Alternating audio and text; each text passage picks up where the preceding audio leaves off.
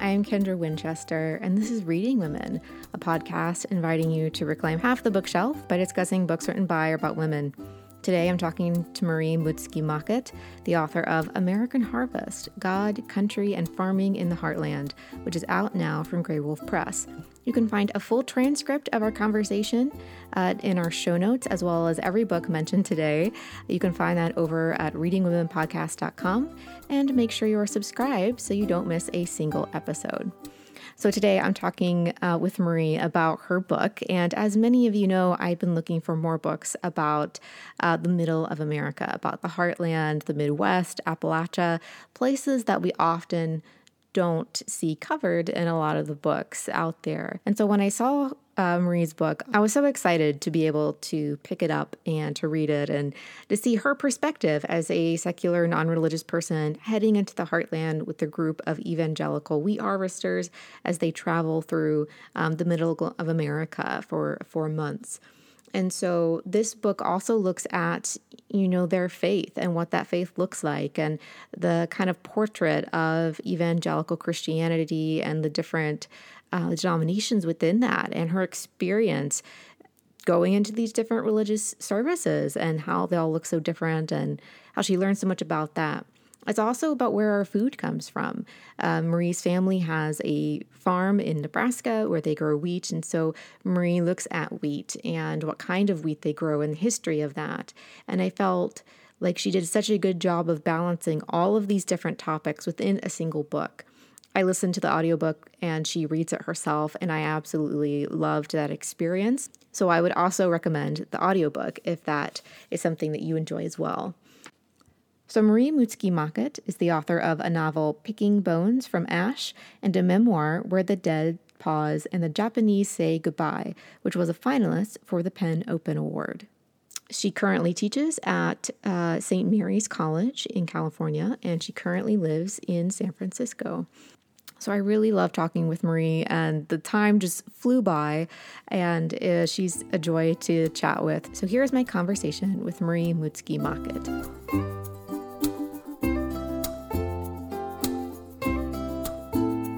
Well, welcome, Marie, to the podcast. I'm so excited to have you on. Oh, it's my great pleasure to be here. Thank you so much for asking me to be part of your podcast.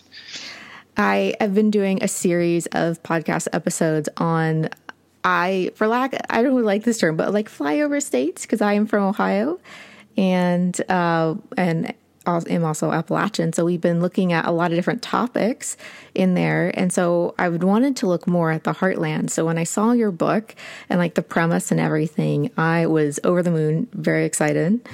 But for our listeners who haven't read your book yet, or maybe may not have heard of it yet, what is your book about?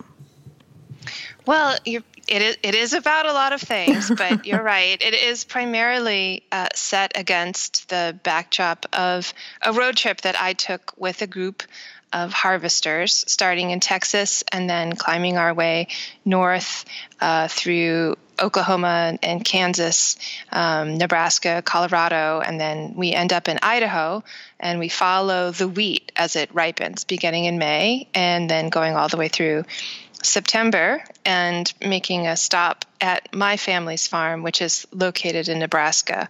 And the harvesters are mostly evangelical Christian. They're very, very deeply Christian people. It's a little bit hard to necessarily get access to people like this, but this is who was on this harvest crew. And so we do have a lot of conversations about science and about faith, and I learned a lot about American history as a result. And this is all in the service of learning where our food comes from and getting the wheat out of the field in time for it to be put in storage so people can eat it later on. Yeah. Your last nonfiction title was looking more at your mom's side of your family, looking at the culture in Japan and just a lot of different things in that. And this one, though, is about your father's family farm, like you mentioned. What inspired you to then go from, your previous book to tackling this topic? Well, there were a number of reasons. I've written two had written 2 books before this, and both were set in Japan and really required a lot of Japanese language skills and contact with people in Japan and traveling to Japan. And I thought it would be really nice to have a book that was set in the United States that only required the English language. That turned out to be a little bit more challenging, the language aspect, because I was spending a lot of time with people of faith who go to church every Sunday, and which is really, in a way, a language in and of itself that I wasn't so familiar with. So there was a lot I had to learn. But wanting to not travel quite so far was a piece of it. But I also, maybe 15 years ago, had first thought, wow, there really isn't a book on farming or on farm country that in this way. And I thought, well, I would like to write one. So it was kind of those things coming together. I really loved reading about farm country, and someone who's on a very strict medical diet. I've had to do a lot of research about food in general and just a lot of my own, reading. So I've come to really love books about food and where food comes from, especially here in America. And in your book, you talk a lot about GMOs, and I was surprised by a lot of the information that you shared in the book. Were you also surprised researching this book? And I mean, how did you tackle such a big topic like GMOs? Oh, constantly. And, there was so much more that I could have written about GMOs and about this world of organic food. And I went to conferences and I talked to a lot of different farmers who were not in the book. I ultimately, because this book takes place on a harvest route, I focused on wheat primarily. But I mean, if you get into the world of corn or into soy or into the world of farming animals, the questions really multiply. Was aware that I was going to really sit down and focus and write this book. I decided I had to primarily look at wheat and not other cash crops because the book would have been substantially larger. But of course, I was extremely surprised. I mean, I grew up listening to my father and my family talk about farming. And I think sometime in the 80s, I think in an earlier draft of the book, I even said this, the first awareness that I had that there was something called organic food would have been sometime in the 80s. They were growing organic food here in California where I grew up, but my father was also poking light fun at the notion of organic farming.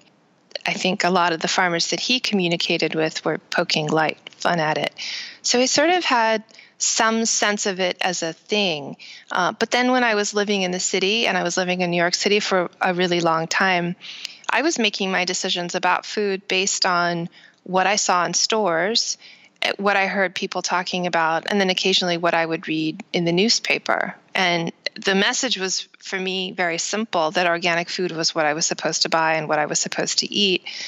And anything involving the intervention of science was not a good thing. And I knew that there was something about my attitude toward food that didn't align with what my father thought, but I didn't know what that was. I hadn't really investigated any of it. So the more that I read in writing this book, yes, the more surprised I was. And I think there are so many things that are alarming about the way that our food is made and packaged and transported. There are also things about it that are extraordinary.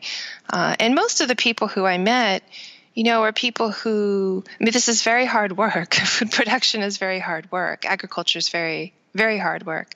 But most of the people that I met were really sincere in their desire to make good food and do a good job. And so I did feel like that was something that was really important to convey. Yeah, and I found myself absolutely fascinated, and I've been gluten-free since, I think, 2004. Mm-hmm. And so seeing even just that topic around wheat and different things, I've just been very interested, because a lot of times when people write books about food, they never actually talk to farmers for some reason. Right. They just, right. go forth. And so I really appreciated you actually just going up to someone who's harvesting wheat, be like, hey, what do you think? And that was something that I'd never really read before, focused on, wheat. And I found it fascinating. It's challenging. And I definitely in the course of writing this book, I was aware pretty early on that Eric, who's the main character in the book, who's the harvester, and I guess I did leave out in my description of the book that one of the reasons he was so open to me coming along on this harvest route was because he's a lifelong Republican. He's a farmer. He's has always voted with the Republican Party, but he was very concerned about Trump in 2016. He was concerned that the election of Donald Trump would not be a good thing for the country. And this was back when the media was, convinced that there was no way that Trump was going to win. And he would say to me, I'm very worried about this. And I think the election of Donald Trump was one of the things that convinced him that he needed to kind of open the door and let me come with him and let me see his world. It's a very insular world in a lot of ways. And that is a theme that you hear throughout the book where people say to me, oh, wow, in New York, they think we're Hicks, don't they? They think we're, I heard that a lot. So I was very conscious of the fact that people were concerned with people who were involved in food production were very concerned with how they were portrayed generally in the media. And so I had to carry that, with me all the time, trying to ask difficult and challenging questions, but also find out what it was they wanted to tell me about their daily experience of farming and of living in this world. So I've wandered away from your question. But yeah, I think that leads to another question I had about how you went about this project. And very early on in the book, you're very open about the prejudice that you had about this very insular group of people and how you kind of expected, things to go down or them to respond. And what were some of those preconceived notions? And what about your conversations with this group of harvesters and other evangelical Christians that surprised you during your, road trip? Oh my gosh, it's funny because one of the things that I say in the book is in the beginning, as you point out, I say I know what I'm supposed to think, because I lived in New York. Until this pandemic was living in San Francisco. So I'm kind of aware of what the coastal attitudes are toward the center of the country, toward flyover country. And I'm aware of the kind of pejorative things that people say about monocultures and monocrops and why are people farming like that, or those farms just live on subsidies, et cetera. And there's a lot to be said for how farms are run in the United States and the relationship between the Farm Bill and farmers, et cetera. But there's still a human experience of people who are every day getting up and trying to farm ground that I felt wasn't necessarily coming through. So I was startled when I would go to farms with the farmers and I could hear the soundtrack in my head of what my responses were supposed to be, what I was supposed to say. I think early on in the book, the first time we go to church in Texas, Eric says, would your friends have liked this church? And I said, no. And I had to say, it's because most of my friends would have thought that this was stupid. And so I say that, and we have a conversation about why people would think that church is stupid. And that then put me in the position of needing to, think why somebody might say that, and specifically what the issues are in church or in the clash between our cultures that would render that judgment.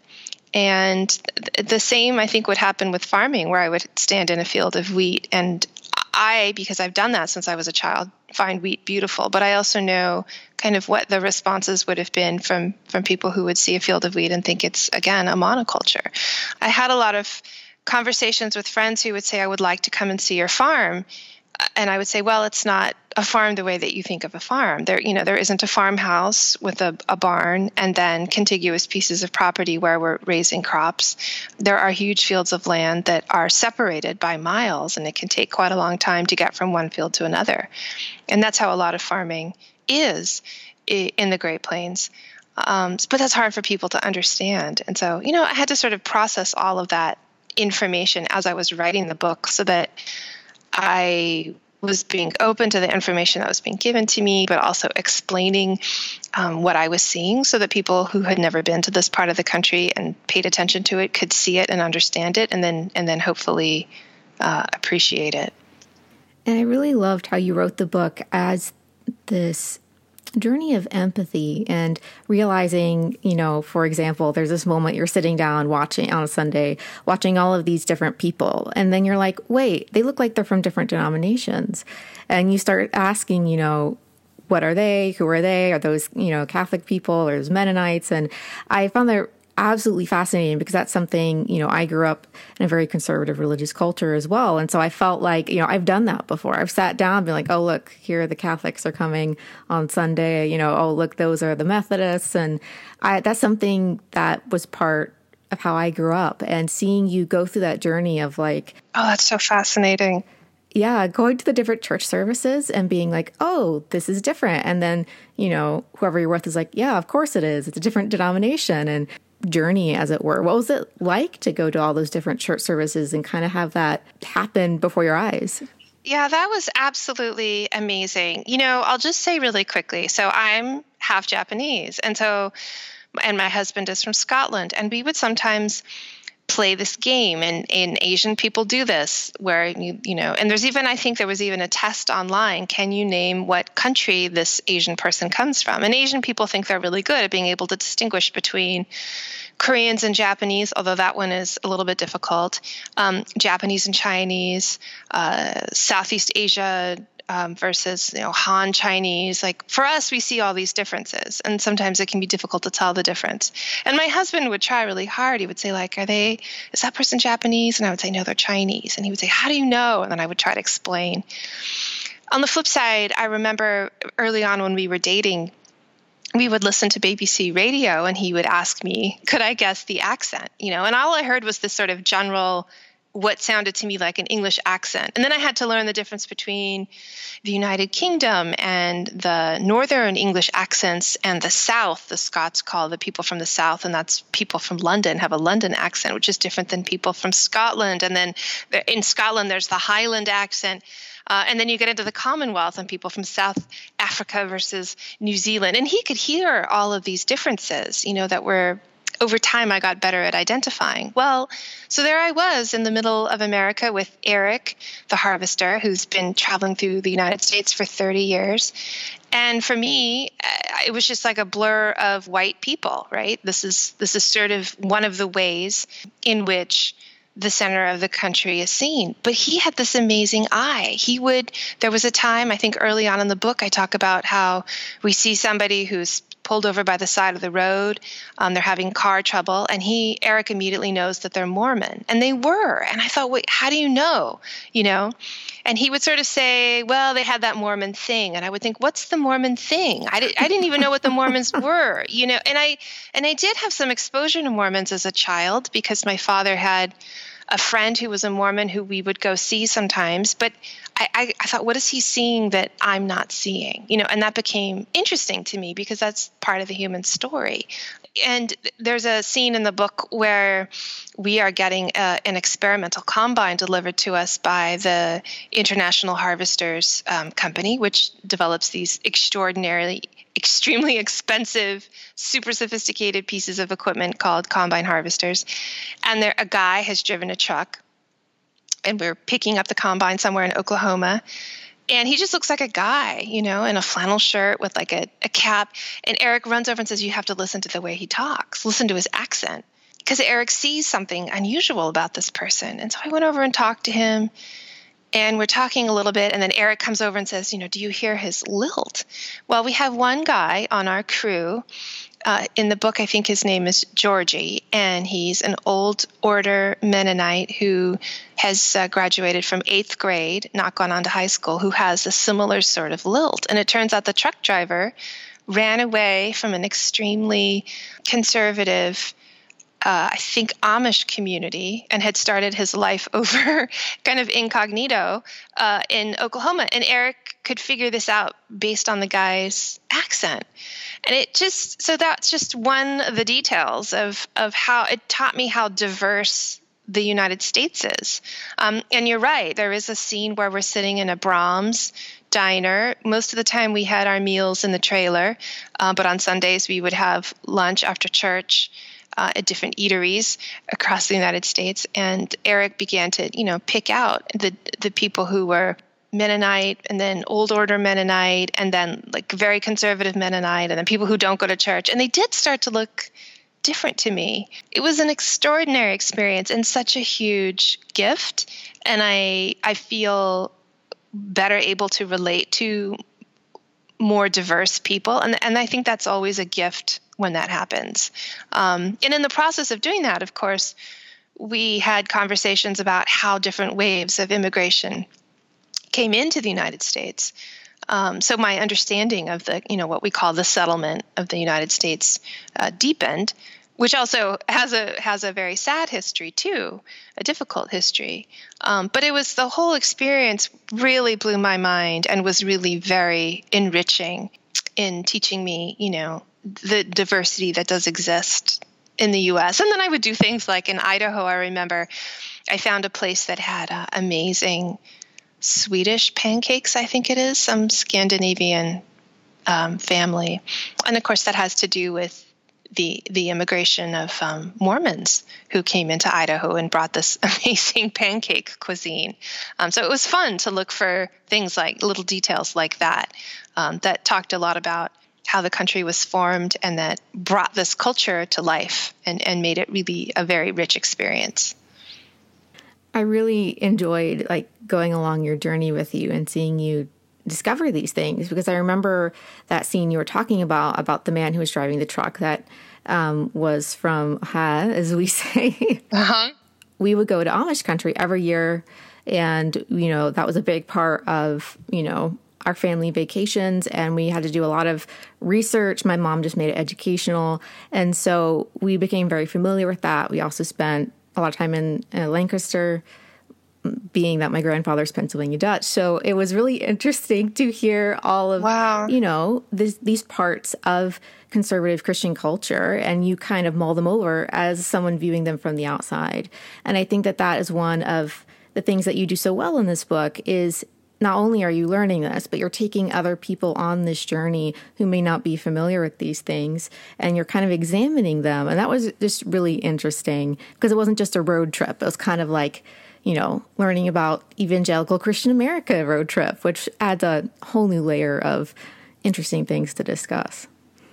Well, thank you. I mean, that was the goal. And I did ultimately realize there was probably something personal at work in that on my American side. And I say this in the book, but I've come to really think more about it now that this process is over. But my grandmother's father was from Lancaster County, he wasn't, but his ancestors were from Lancaster County. And I never explicitly knew what denomination my family was, but they probably were Anabaptist in some way. I did sort of wonder, is there anything in this community or in this culture that I can relate to? And I came to understand that more deeply, but only at the end, at the very, very end, after I had a better understanding of Christianity, frankly, which I didn't understand at all, I think, at the beginning.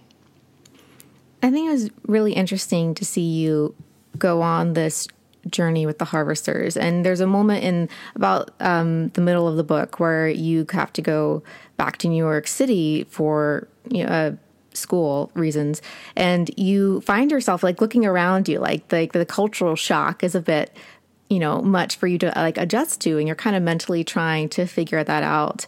And you also talk about this at the end of the book. So what was it like being, with this group of people for 4 months and then going back to your regular life in San Francisco and trying to readjust to that?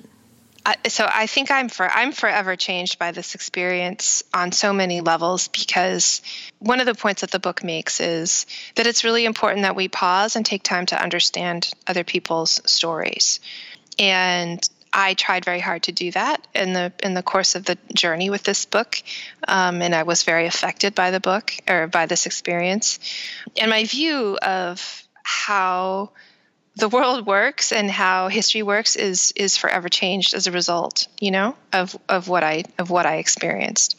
And there are things that I experienced that I didn't learn in school. And those are always the sorts of experiences that a writer like me looks for, because we want to fill in the gaps. I am forever really affected by this journey. And nothing that I really look at is quite the same. Again, my understanding of city culture, rural culture, my understanding of myself. And, I really am very much the product of a kind of a high level of formal education, and the things that I can do as a result of that, and the way my mind works and what I look for is different. Somebody from my father's background, and the difference isn't just generation, but the difference is also that he grew up on the farm. He has a degree of knowledge and way of looking at the world that is totally different than mine. But I also feel some differences between myself and my peers who didn't necessarily have a direct influence from agriculture in the way that I do. So that's something that's impacted me. I think spending time with people who relayed the experience of Christianity to me at all different levels. I mean, people in this book, they're people who go to church because that's what you do, and they unquestioningly go to church, and because that's just what's done, to people who really wrestle with faith, to people who question. Justin is the other main character in this book, and he has a major crisis of faith and questions that crisis very deeply. Which was helpful to me as a writer, because he would break down what evangelical Christianity is for me, so that I, from the outside, could gain an understanding of it through his eyes. And my understanding of that was very deeply affected. And that's a huge gift, because most of the time when we read books about religion that talk about evangelical Christianity in America, and they're books that we quote unquote respect by scholars, they kind of look at it outside, examining it as though they were looking at the mechanics of a clock. But for a person who is a Christian who's experiencing Christianity, they're not experiencing it as like the mechanics of a clock. It's a living experience. And so the chance to have that, that's extraordinary. I think that was a huge gift. And then realizing that there were people throughout history who had this experience, which impacts the way that our history is today, was also a huge gift that, again, has forever changed the way that I see everything. I really love Justin for that reason, and the way that he would be like, these are my people. I know them. This is how they are. And he would just break it down for you. And I'm like, I've met him somewhere, like in my life. It's so interesting. Yeah, he's an amazing person. He's a really amazing person. And I really appreciate how you examined how the narratives that non-religious liberal people tell themselves about Christianity. There's this quote that I flagged, and at the end you say, there is a narrative we follow in the secular world about how someone goes from being an evangelical Christian member of the, air quotes, modern world. And in that narrative, the Christian realizes that the Bible is full of inaccuracies and realizes many of its treasured beliefs are false. And what you look at the end of the book is those in-between spaces, the people who, like Eric and like Justin, who are kind of more middle of the road in the sense that there is no big either or. There is still space for their faith in their life somewhere. They just have to figure that out. And that's something I really appreciated, because whenever I have conversations with people about my background or anything like that, they always assume that I've like seen the light and converted almost to this liberal idea of what life should look like. And so I always found it interesting having those conversations. But you kind of do that at the end of the book, and it was such a, I don't know, I underlined so many things. Oh, I'm really gratified to hear that. One of the things that I think a lot about is what is it that we think the default narrative is. And we definitely think that there is a way that people are supposed to interact with if they grow up with any kind of conservative Christianity that is repressive, right? And that's the narrative that you get in the city. You get the narrative is that very intensely religious cultures must be repressive in some way, and that there's nothing redeeming about it. And, and part of the reason why people think this is because we who live in the city run into people who have that experience, right? Who've escaped in some way and want to remake themselves in the city. But I remember early on with Justin thinking, like, I don't know that Justin's necessarily going to completely walk away from his faith. And I don't know why, but that's just what I think. And I think to say that people don't turn away from their faith because they can't escape the brainwashing, which is sort of the standard judgment that's leveled, I think, against people of faith, is wrong. So there must be something in the basic assumptions that I have about what's going on that is also incomplete. I also say that about science, right? Where there are things in science that we can't account for, like there's the particle wave experiment that I described briefly, where we don't know at the quantum level exactly what happens. And one of the things scientists say is, well, the model that we have must be incomplete.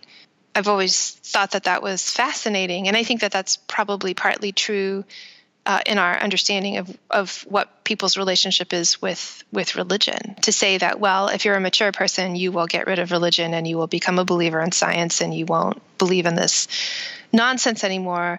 There's some assumptions in that I think are faulty. So that is something that I did try to take into account toward the end of the book. And I think it is true. I mean, I keep meeting Christians who are uncomfortable with saying that they're Christian because they're aware that of what the judgment might be against them. It's become really hard, even if you're a very, very liberal Christian, I think, to say that you're a Christian. This is my observation. I could be wrong. But so I wanted to capture some of that complexity.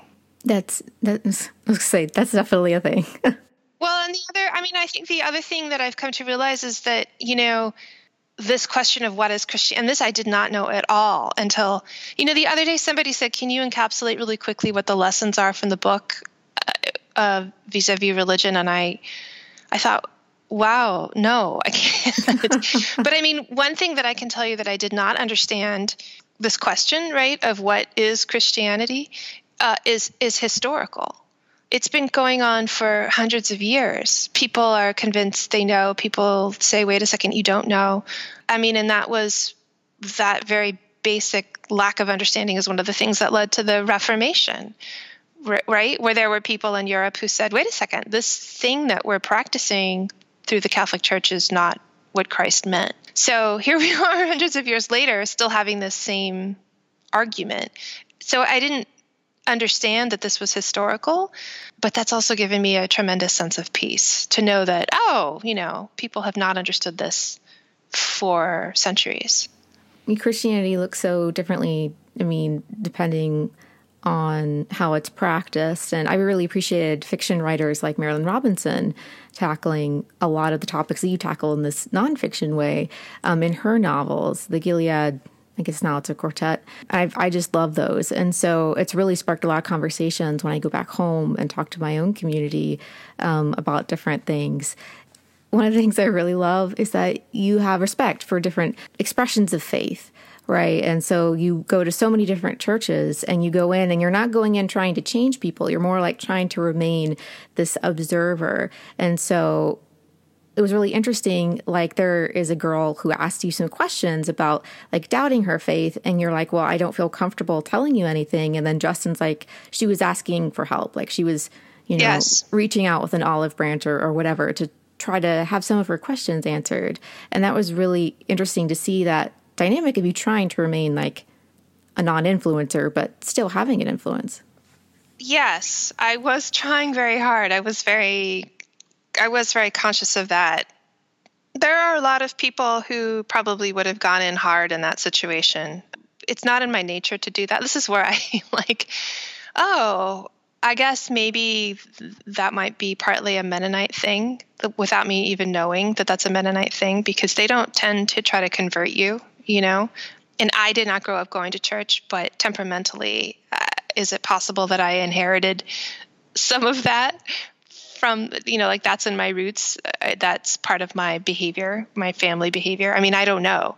It could just be my personality and my temperament. But It's like I said in the beginning of the book, I knew what I was supposed to think, but I also suspected that what I was supposed to think was not sufficient information, and so it didn't feel right to take these opportunities to go in with a sledgehammer. And every now and then people are unhappy with me that I didn't.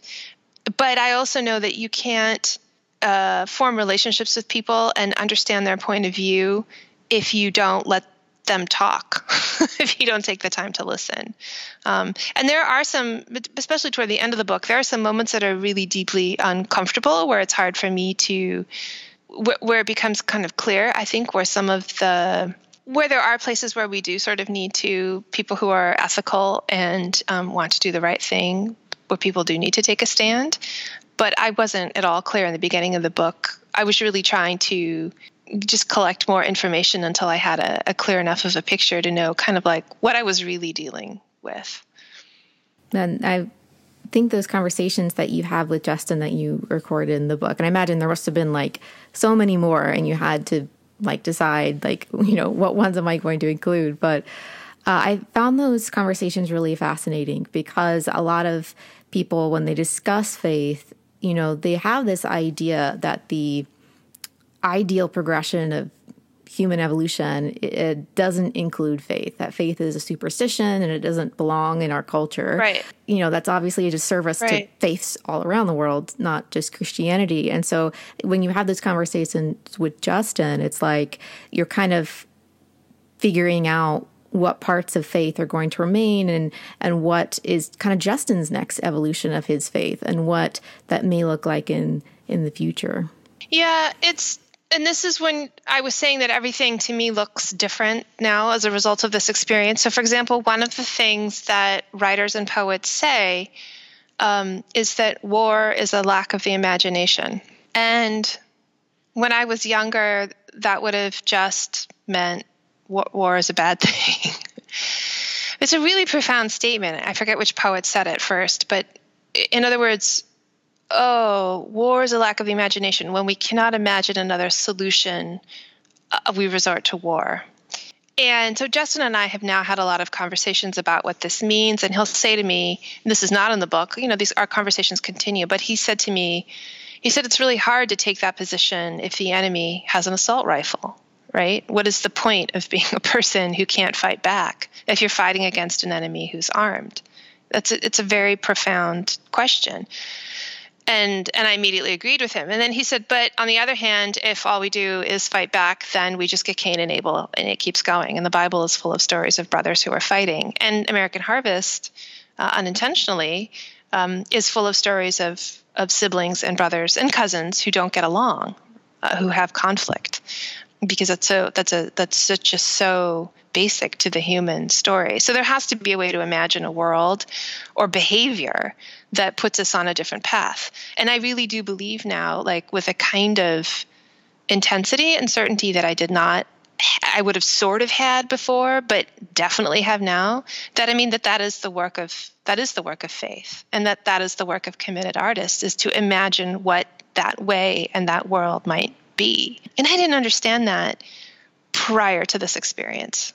I would have sort of generally been like, yay, peace, of course, we shouldn't fight, but I really get it more clearly. And that is one of the gifts of this experience.